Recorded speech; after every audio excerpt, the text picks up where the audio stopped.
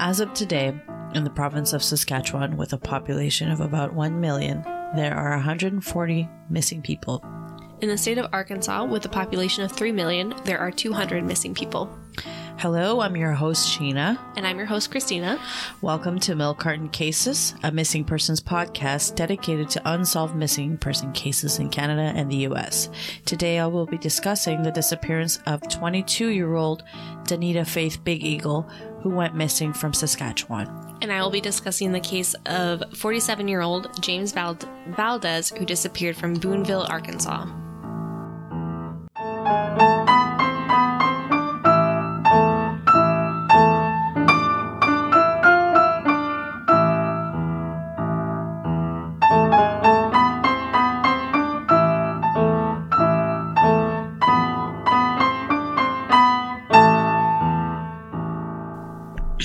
So, Saskatchewan, the middle of my country. Mm-hmm. It supplies more than a third of the world's total exported durum wheat and is the world's top exporter of lentils and dry peas. Dried peas? Also lentils? I was like... In Canada? Weird, right? I feel like you need to fact check that. I don't understand. You're gonna do it. Okay. How do you grow lentils? Not sure. I know I eat them. I know how to cook them. Is it a tree? I actually don't know. They're a from grain? vines. Oh. What? Lentils grow on sparsely branched vines from 18 to 24 inches tall. Check to see if they're grown in Saskatchewan. Maybe Saskatchewan's lying to me. That kind of makes sense. Because they grow best in deep sandy soils. What? Uh-huh. No. This must be a different Saskatchewan. What is Saskatchewan? I mean, sandy soils? Saskatchewan? It's prairies. Yeah, that makes sense. Sand? Yeah. Well, I don't know shit about prairies. I was like, that sounds to me like a desert. But... Because it's like... dried earth-ish? I mean, like, your backyard is all sand. Yeah. But like, oh that's yeah, not but like I feel like Texas is pretty put in there. desert. I don't know if that's necessarily like sand. That's not real like, sand. That's not like a natural. I don't know if that's natural or not. I have sand. I feel like Why? Texas has a bunch of rocks. I bet it was just like filled in with something. Sorry. Okay. So is it true? I'm still... Okay, you keep looking. I'll keep talking. Saskatchewan, it might be the hardest thing I've ever done. Saskatchewan.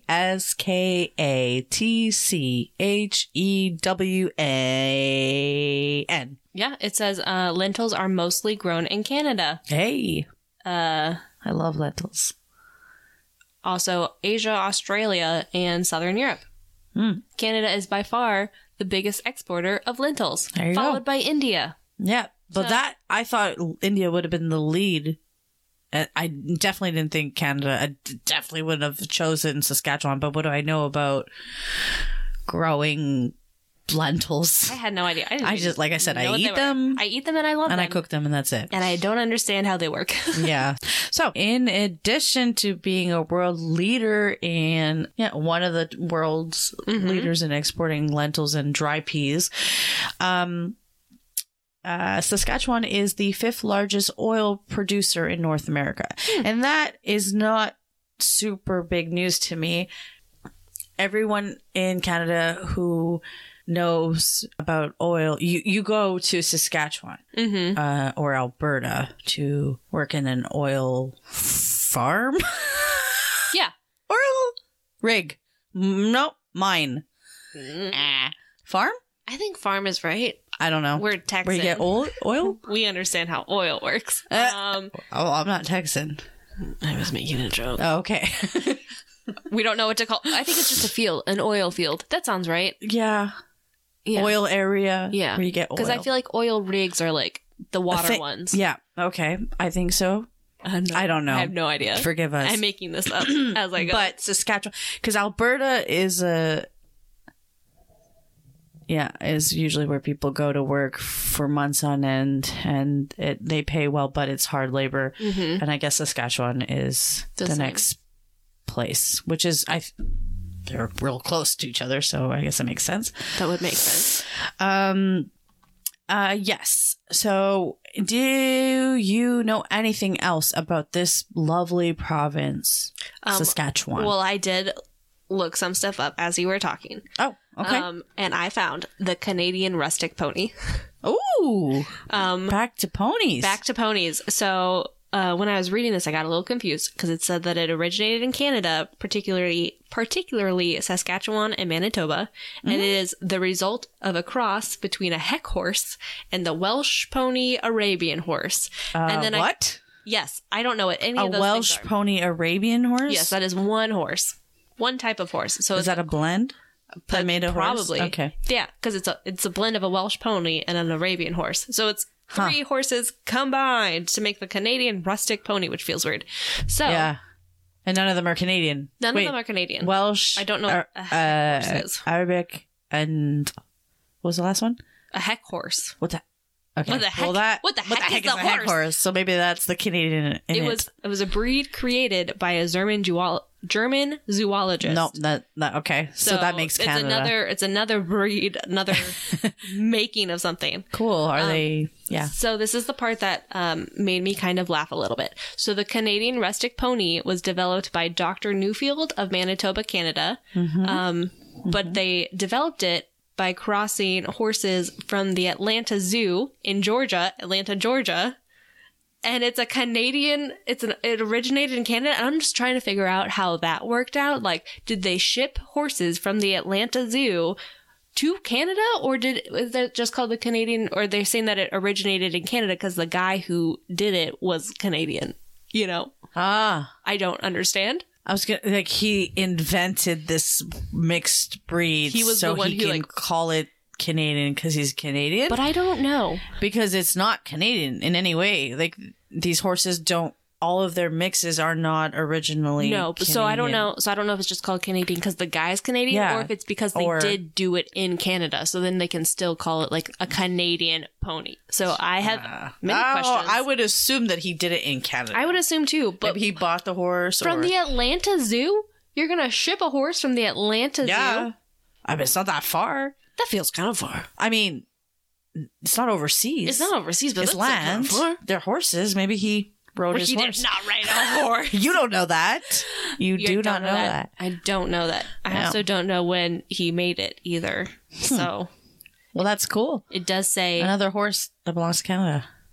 It does say what? It does say there's a 1978 date thrown out there. So I don't know if that was when he made them or if that's just like when they started to do things with the ponies. But they do say that they make good family pets. So, again, the Newfoundland pony. What was it called? Yeah, the Newfoundland pony. And the Canadian rustic pony. Just basically, if you want a pet horse, get a pony.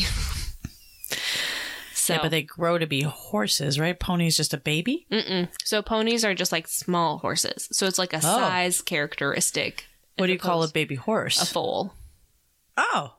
Wow. Yeah. I didn't know that. Yeah, I really thought it was pony and then horse. Nope. It's just like horses are bigger. Yeah. Ponies are smaller. But yeah, because you have those like miniature horses. But they're called miniature ponies.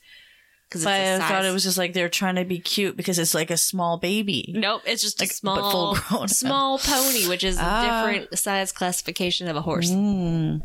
Okay. Yep. Cool. Very interesting. Well, that is pretty much all I have today on Saskatchewan. Getting back to my case. On Sunday, February 9th in 2007, Danita Faith Big Eagle left her mother's place where her 2 small children were living in the city of Regina in Saskatchewan. This was located in the 800 block of Victoria Avenue in Regina. Just in case you're looking at a map. Her 2 children, daughter Cassidy, who was around 2 at the time, and son Talon, who was 9 months at the time, were being cared for by Danita's mother, Diane, while she was fighting off drug and alcohol addictions. It was 2 days later, on February 11th, when Diane, was expecting Danita to come by to see her children, and she didn't show up, that it set off alarms. So this marks the day that Danita became officially a missing person. Danita's mother tells CBC News how the lack of communication from her daughter wasn't common and wasn't at all like her, and that she kept stressing that regardless of what was going on, she would have called and told her, I'm not going to be there, I'm going to be late. So when she didn't show up that day, her mother went around the city searching for her daughter immediately. She looked everywhere that she could think of, her hangout spots, and even spoke to some people that she saw on the street, her peers, asking anything, and nothing really came from it. So to make a horrible situation even worse, when she contacted the Regina police on the 11th, and after telling the officer more than once that she believed her daughter was missing, not much information came from him. So this is a little unclear, but then I, reading further, understood what she meant. So I guess Diane was asking the police officer, he or she, seen her daughter, and if maybe she was in custody or like taken in for what. Right. If she was in jail somewhere, that she could know at least where she was. Right. So when she said nothing came from the conversation, he wasn't giving, I think it's he, but they were not giving any information on anything. They were being very like cagey. Yeah. From what I can tell from the way she's explaining it. Okay. So she says that not much information came from the conversation, and then the officer told Diane that Danita was not at the police station. So basically that's how they ended it. Like, well, I can tell you that she's not at the police station. Okay. And suggested that Diane checks hospitals in the area instead. I feel like that's a pretty common thing to do, though. Yeah, because it's like, I feel like whenever somebody goes missing, it's like you always check police stations and hospitals. Yeah, that's a good point. So I feel like that makes sense to me. That be like, okay, well, we don't have her here. She's not in any of our systems. Like, check hospitals and check the hospitals there. Okay. You know what? I'll give you that, because I've been in a situation where I was looking for somebody, and that was one of the things to do, suggestions to do. But this is 2 days later. Like, and mind you, okay, at this point it's the missing day. So okay. All right, take it. But being a mother looking for her daughter, that's the last thing that you want to hear. Basically, Danita's missing persons report to the Regina Police Service ended up happening officially on the 14th. Wow. Yeah. So even then, at that point, Danita's mother, Diane, says that there's no immediate action was taken. Diane was told by police that it was likely her daughter was out partying and that she would find her before they would. So it seemed like they just kind of blew it off. Had a prejudice or something, and they were like, yeah. So her mother would eventually describe some odd lack of behaviors that pointed towards her daughter actually being missing to the police. Like she said, for example, if her daughter wasn't missing, why hasn't she come home to get a change of clothes? Why hasn't she used her money? She says, why hasn't she come home to eat?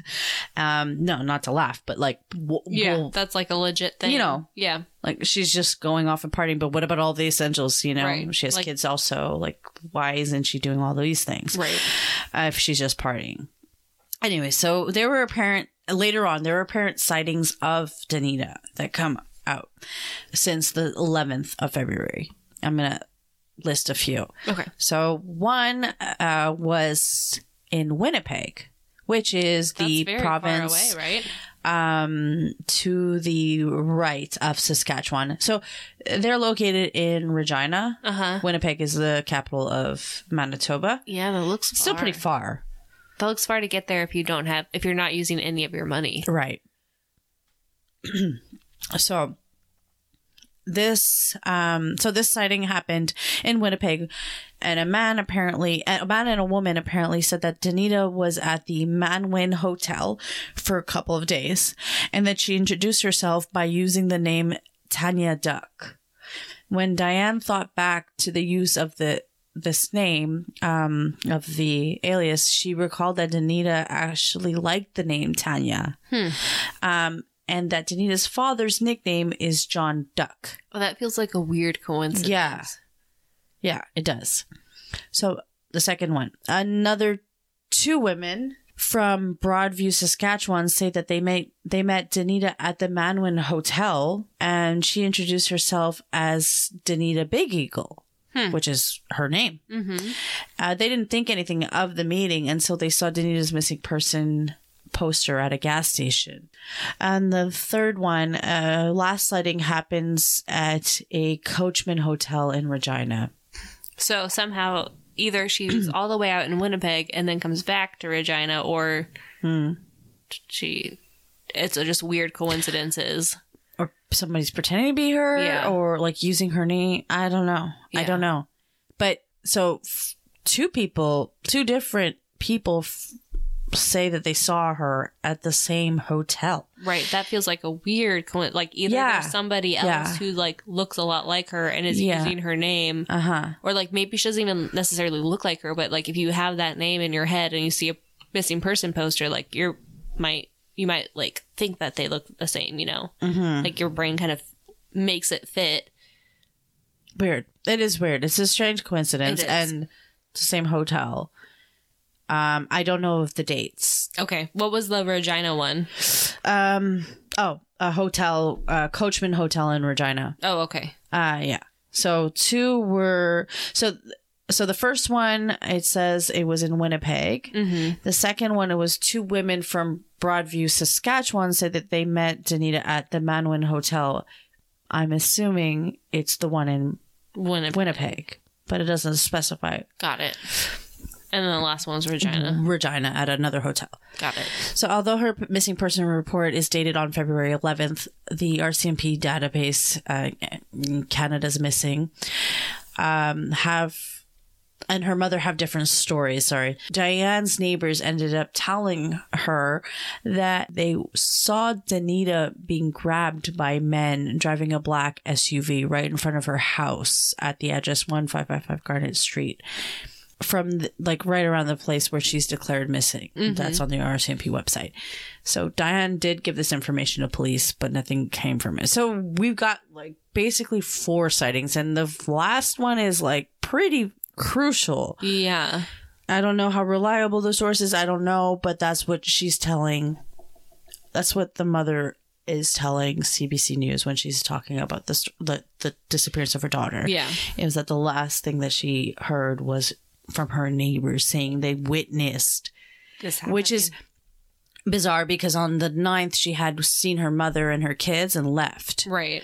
And that's technically when the neighbors saw that situation happen. And then 2 days later she was expected to arrive back at her mother's house to see her kids. And when she didn't show up, that's what set off alarms. Right. So in a sense, like that checks out timeline wise. But anyways, that's the story. Okay. That I have on Danita. Her aliases are Gadi, Danita Faith Duck, Tanya, or Tanya Duck even, it's possible. She was 22 when she disappeared. A female, she's indigenous, she has brown eyes, black, straight, short hair, straight teeth. Her height is 168 centimeters, 5 feet 6 inches. She weighs about 110 pounds or 50 kilograms, and she's got a slender build. Danita Faith Big Eagle is a mother of 2. Push that into people's brains a little bit. If you have any information regarding Danita's case, please contact the Regina Police Service Cold Case Unit at 306-777-6500 or Crime Stoppers at 1-800-222-TIPS. That is my case for this week. Should we take a break? Yes, let's do that.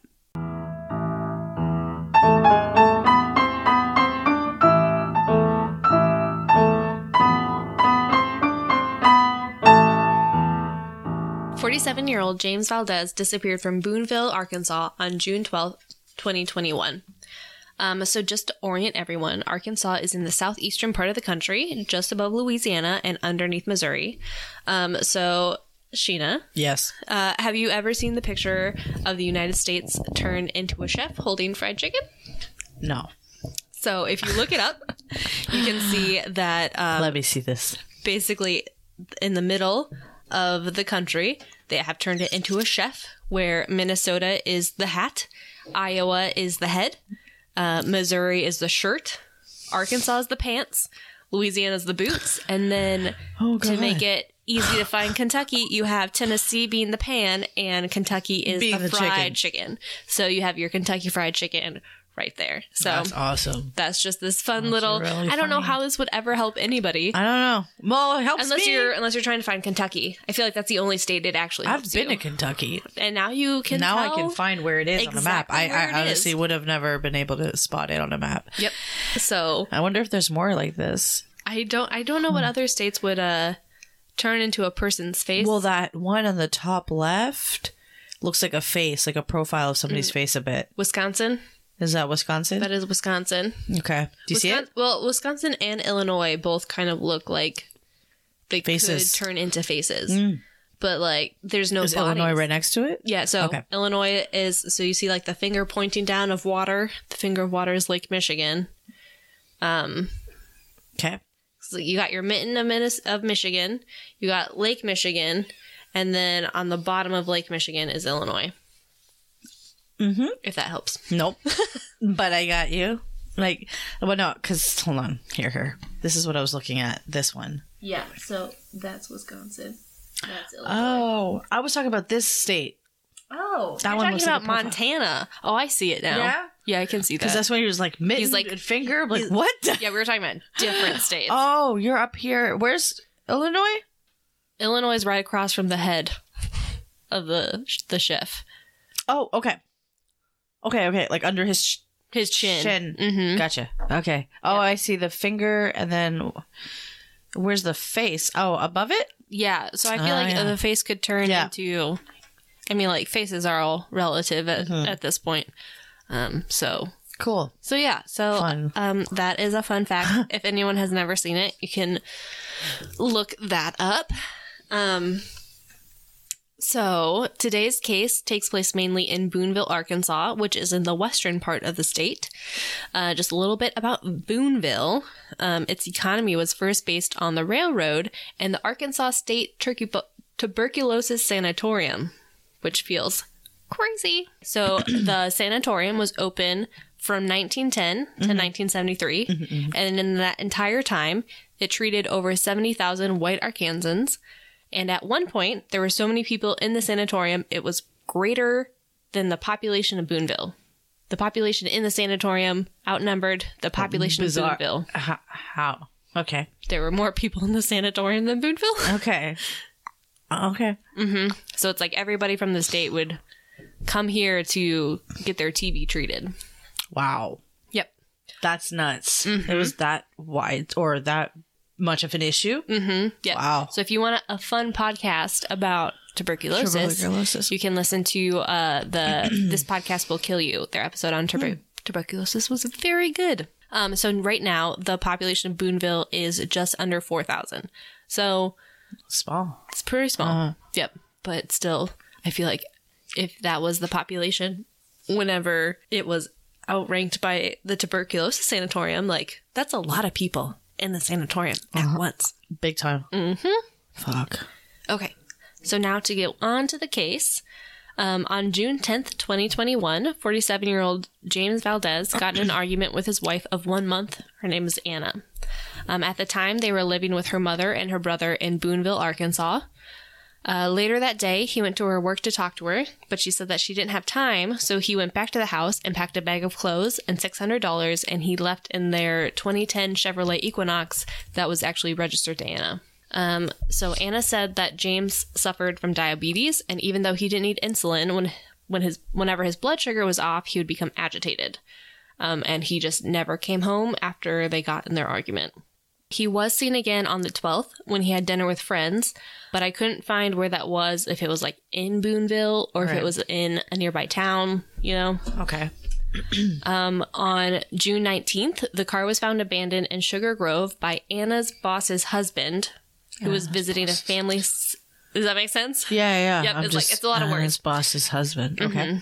So he was visiting a family cemetery, and he was friends with James, so that's how he recognized. I was gonna say, how did he even know it was his car? Okay. So that's how he recognized what car it was. Sugar Grove is only 14 minutes southeast of Boonville, but it's described as a very rural. So, not a lot of in that area going on. Car was in a spot known as the Swimming Hole or the Bluff. Apparently his old family home was in the area, but he didn't have a reason to go be there. visiting it, right? Yeah, it kind of made it sound like it was not the family home anymore. So it's not like it's probably somebody else was living there. So it's not like you would just go to look at visit or yeah. But that's just to say, like, he is familiar with the area because he grew up nearby there. Right. Once she heard about the car, Anna went and took pictures of the inside and the outside. The driver's seat looked like it was cut or torn, and it was also pushed farther forward than usual. Parts of the engine were damaged or disconnected, and the words, "He is near, help me," were written in dirt on the rear windshield. What? James's keys and his phone were missing, and some of his personal items, such as clothing, might also have been gone, but they're not. It seems like they're not really sure what was in the car and what was not. So the next day, Anna reported him missing, but by the time the police came to look at the car, it had rained and the words that were written had been erased. But because Anna had taken pictures, she could show them what the car looked like when she saw it. Police and a dive team searched the area and were able to find his insurance card, loose change, and some clothing. His car keys and phone were never found, and his phone couldn't be tracked anyway because he just used it with Wi-Fi and it didn't have an actual carrier on it. Oh, so it's not like it was pinging off of towers or anything. Damn. Anna also said that a .40 caliber Glock that she had bought for him was also missing, and it was never found. So you would think that the car would have been processed because there's clearly damage to it, and it looks like somebody else drove it besides James since the seat was pushed back forward. Yep. But it was never checked for blood or fingerprints. Why not? Great question. I have no idea. Okay. Eventually, some locals came forward and admitted to writing the message on the back of the car as a prank.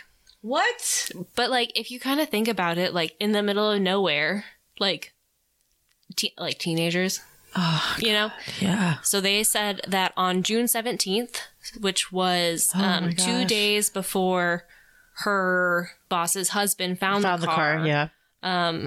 They said that they first saw the car running with a person inside, but when they came back a couple of hours later, it was off and the person was gone, which is when they wrote the message, which, like, I could see that being thought of as, like, a harmless prank. If you see somebody in the car, it's running, it feels like everything's fine. You come back, the person's gone. You just assume that they, like, went for a hike or a walk or something, write the message on the back of the car to freak them out. But was it, like, parked on the side of the street? Or it felt like it was, because he said he saw it, the husband's the boss's husband, he saw it driving. Was it in a parking lot? Was it on the side of the street? I don't know, because it just says that it was in a spot known as the Swimming Hole or the Bluff. So in my mind, that's like a country road in the middle of nowhere, like maybe a parking lot, maybe not. I guess my question more is, like, I was picturing it, like, in the trees. I don't think something so. like that, but if it's, like, it feels like it's kind of in an area that, like, if you're going to this spot, you would park there and walk from there. Yeah, okay. That's what it sounds like to me. Okay.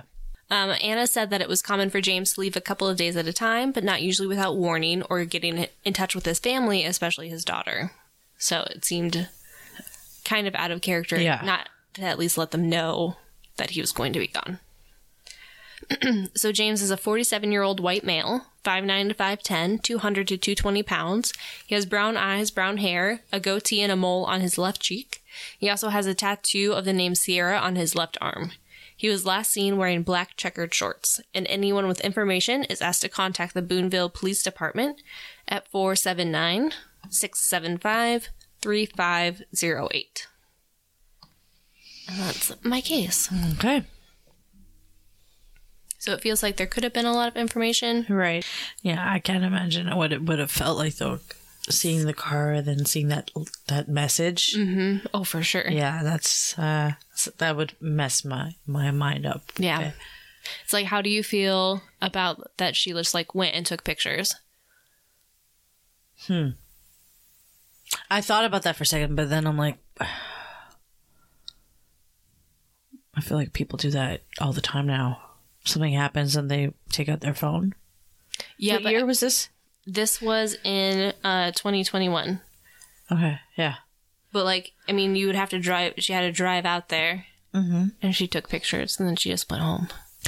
Right, she didn't call the cops right away? It was the next day. It was the day after. Which, like, if she's used to him disappearing for a couple of days.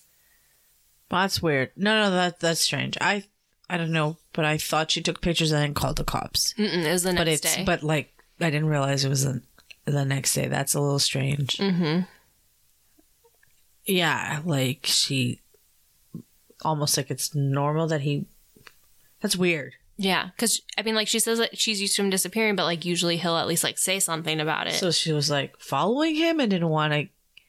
It almost, to me, it almost felt like she knew that he was upset because they had just gotten in the argument. Yeah. So he like took off, and then it was like she was taking pictures. I don't know why you would go down and take pictures and then just be like, because in my mind, I was like, okay, like you're used to him disappearing, like, yeah, maybe like give him a day to like be like, okay, well, at least we know where his car is. Like, we'll give him a day to like, if he comes back or something like that. No, but if you're worried enough to go looking and you find his car abandoned, like, I don't know, why wouldn't you just call the cops? I would probably call the cops, or at the very least, like look around in the area and call the phone. If the phone's not ringing, like then I'd be like, "Fuck It's like, this, and, like, I'm worried." Right, and like maybe that is what she did, and like who knows, you know?